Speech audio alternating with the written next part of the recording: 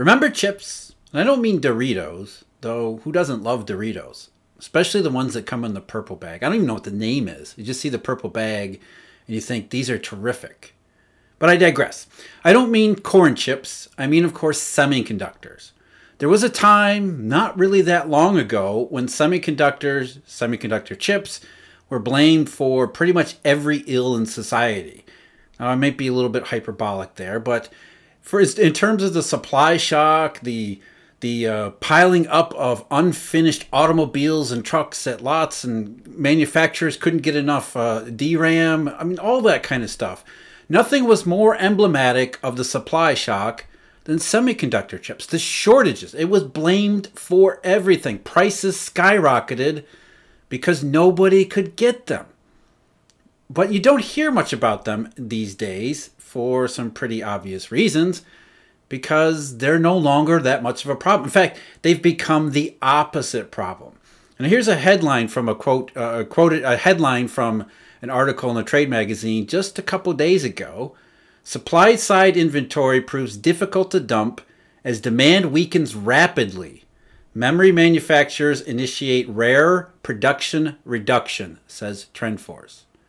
So semiconductors, which used to be the bane of our supply existence, the inflation of all the inflation, suddenly there's so much of them that they can't keep, they're producing way too many, they can't get rid of them fast enough, and prices are plummeting. Maybe it was transitory after all, but why did we start to believe otherwise? Now, I'm Jeff, this is Eurodollar University, and this is the point in the video where I have to remind you, if you're watching this on Emil Kalinowski's YouTube channel, you're going to want to go over to the Eurodollar University YouTube channel, because after a little bit longer, that's where all of these videos are going to end up. If you're listening to me on a podcast outlet like Apple, iTunes, whatever it's called, Spotify, you don't have to do anything. These videos, podcasts will remain right where they are. So, semiconductors, manufacturers, suddenly there's way too many chips. So we went from one extreme where there was so few, the supply shortage was so bad, it was causing headaches all over the manufacturing sector, from automobiles to smartphones and PCs, and not just, electronic equipment, but even appliance makers couldn't get enough semiconductors. Now here, let's go into the article a little bit further. More manufacturers limiting bit output cannot be ruled out, as only large-scale production reduction can reverse supply-demand imbalance in 2023.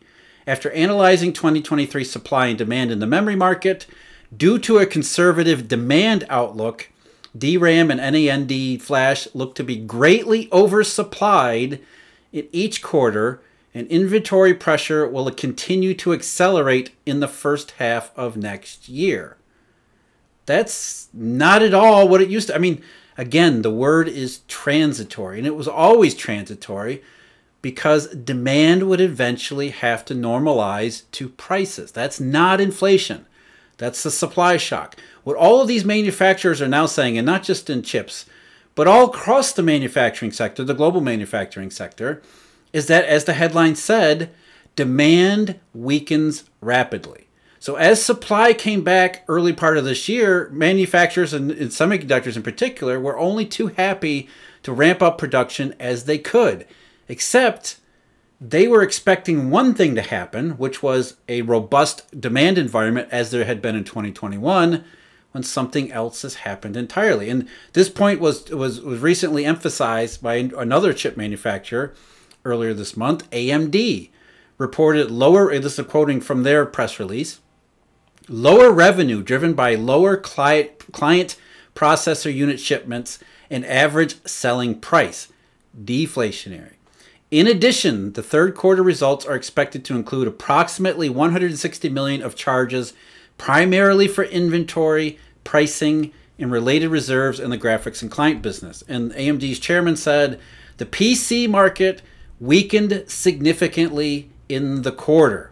While our product portfolio remains strong, macroeconomic conditions drove lower than expected PC demand and a significant inventory correction across the PC supply chain. Classic supply shock stuff. This was never inflation. This was a supply shock.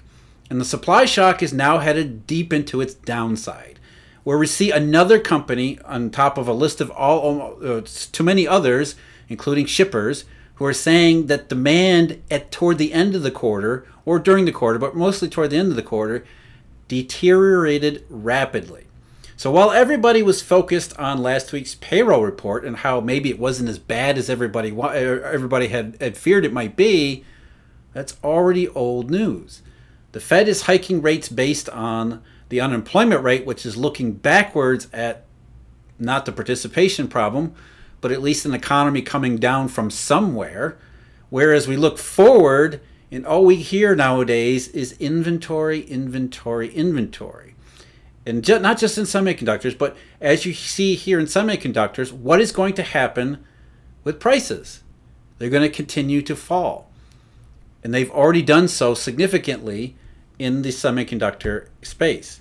But why did so many companies end up holding so much inventory? Now, it kind of makes sense why semiconductor manufacturers would want to ramp up production, because as far as they were concerned, there was a giant chasm between supply and demand. However, they also got caught up in the same things that got basically everybody else in the manufacturing sector around the world, which was this stimulus fever. The idea that when the governments came in, especially in 2021, and tried to rescue or alleviate some of the problems from the 2020 recession, what they had actually done, at least what the governments claimed they had done, was stimulate the economy. It wasn't a one-time thing, they said. No, multipliers are greater than one, which means that once the government spends, that spending gets recycled. Next thing you know, it's an accelerating recovery for as long as the eye can see. And companies bought in on this garbage. They said, let's look at the econometric models, which all presume subjectively that it is exactly what governments and economists say. That if the U.S. government gives cash to people, then not only would that be awesome in 2021, it would be equally awesome, if not, well, maybe not as good, but slightly as awesome, close to as awesome in 2022, maybe into 2023. And we don't really have to worry about any kind of slowdown back toward normal to maybe 24 or 25 way down the road. So as far as manufacturing goes, or retailers go, just make everything you could possibly make, because there's money to be made here. Give me all the stuff that's humanly possible, and I'm going to sell it, because the econometric models all say 2022 will be almost as good as 2021, 2023 almost as good as 2022. There's a perfect example of this today. Today, of course, is October 11th. I never know what day it is. It's October 11th. It's a Tuesday. And the IMF just reported its third set of estimates for global GDP and various economies within it, or various individual nations within it.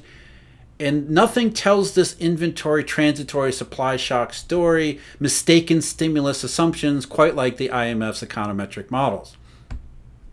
Everything was downgraded. No surprise here, because as all of these chip manufacturers are saying, demand weakened significantly.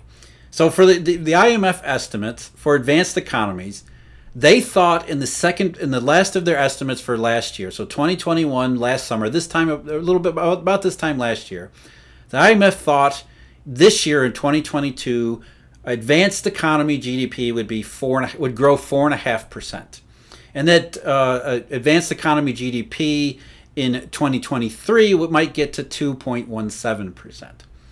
Now, after going through all the stuff that's happened this year, including the supply shock of all supply shocks, with oil prices and energy prices skyrocketing in March for much of the developed world, and then continuing to erode demand destruction, especially in Europe, as of now, the IMF now thinks that in 2022, advanced economies will only get to 2.4%. So that's a decline of 2.1 points in just 1 year.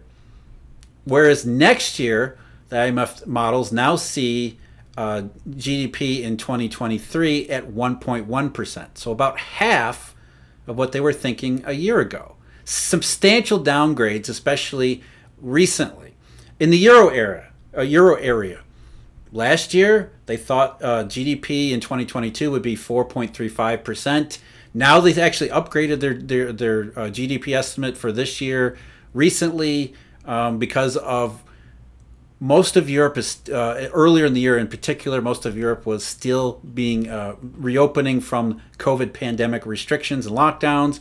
So they think that the 2022 GDP in Europe will only be around 3.1%. So not as substantial as a downgrade as they thought last time. But watch out for next year.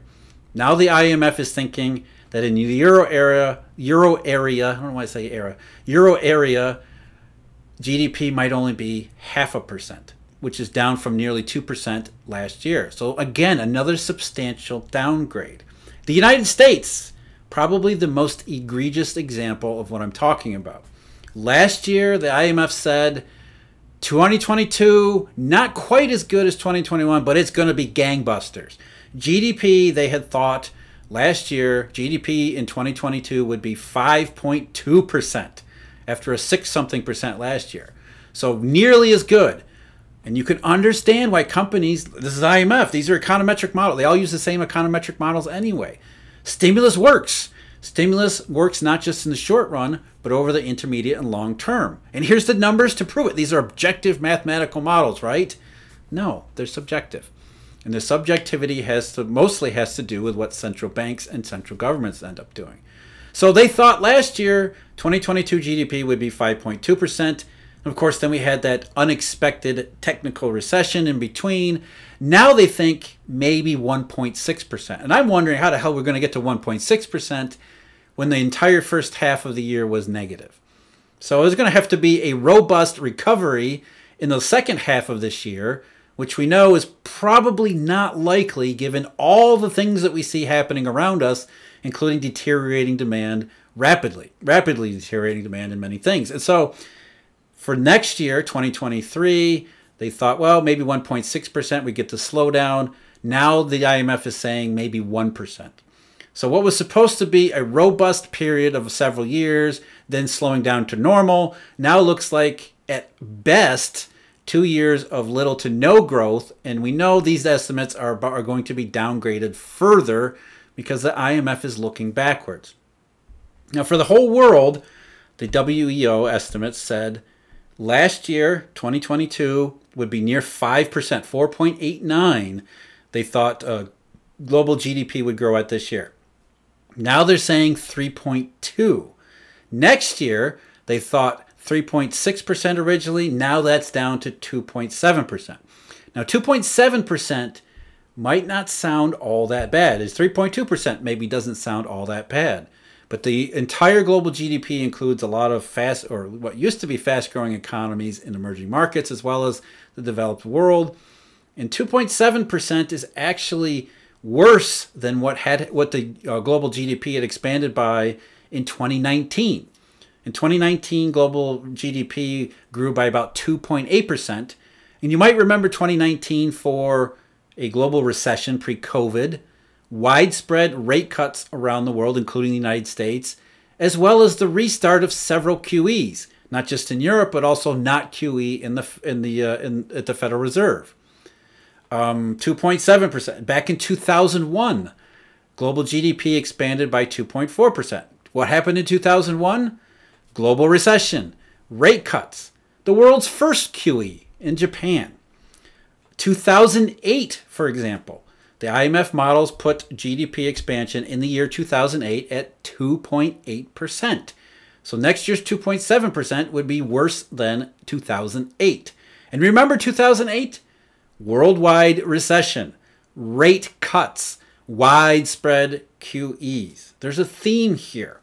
And remember, as I just said, these estimates are likely to be downgraded as conditions warrant, and everything that we see from anecdotes to sentiment to data says, in markets, let's not forget curves, conditions warrant. But the IMF knows this, as do central bankers around the world, as do markets. Markets are positioned for this oops moment.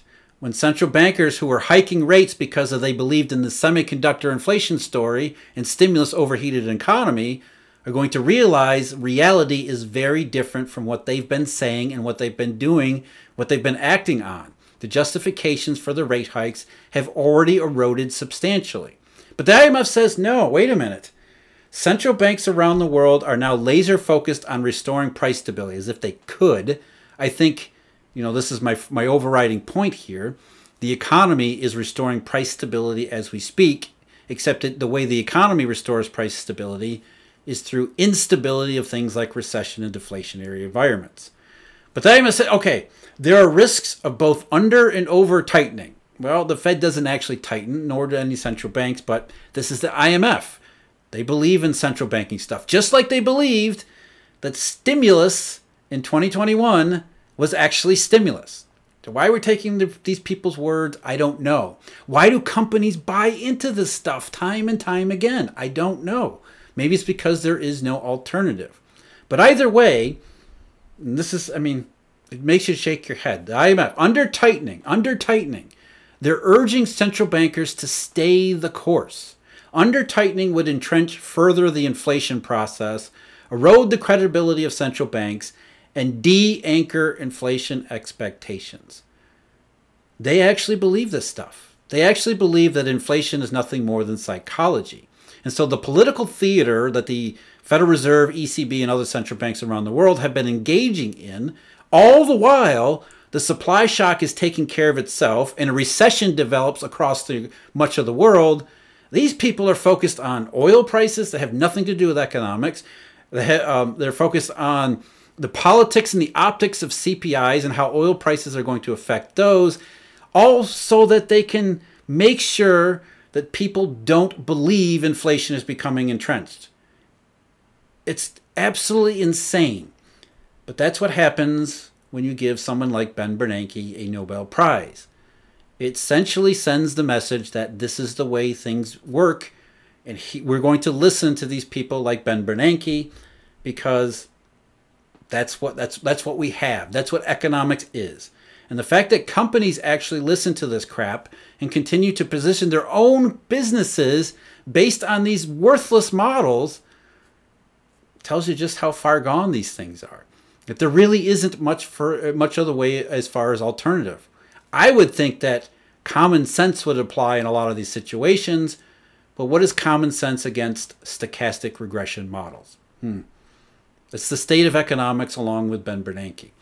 So as far as the U.S. economy, the global economy is concerned, the IMF is recognizing the fact that it was all wrong about how this year and next year would turn out, and it's now just in the process of correcting its numbers, and it will likely, as I said, continue to correct them in the future as conditions warrant. And we know conditions are likely to warrant them, and if GDP does and the global economy does sputter, what will happen then? QEs, rate cuts, all the same stuff that we've been saying all along. Markets are positioned simply for the moment that central bankers admit their error. I said it again. As soon as central bankers admit their error, the market is going to buy bonds like crazy. You already saw that a little bit last month, at the end of last month, when the Bank of England did its guilt operation. Guilty Bank of England did its guilt operation. Bond market buying across the world because it won't be the last. Not because of broken bond markets, but because of broken economics. I'm Jeff. Thanks for watching. See you again next time.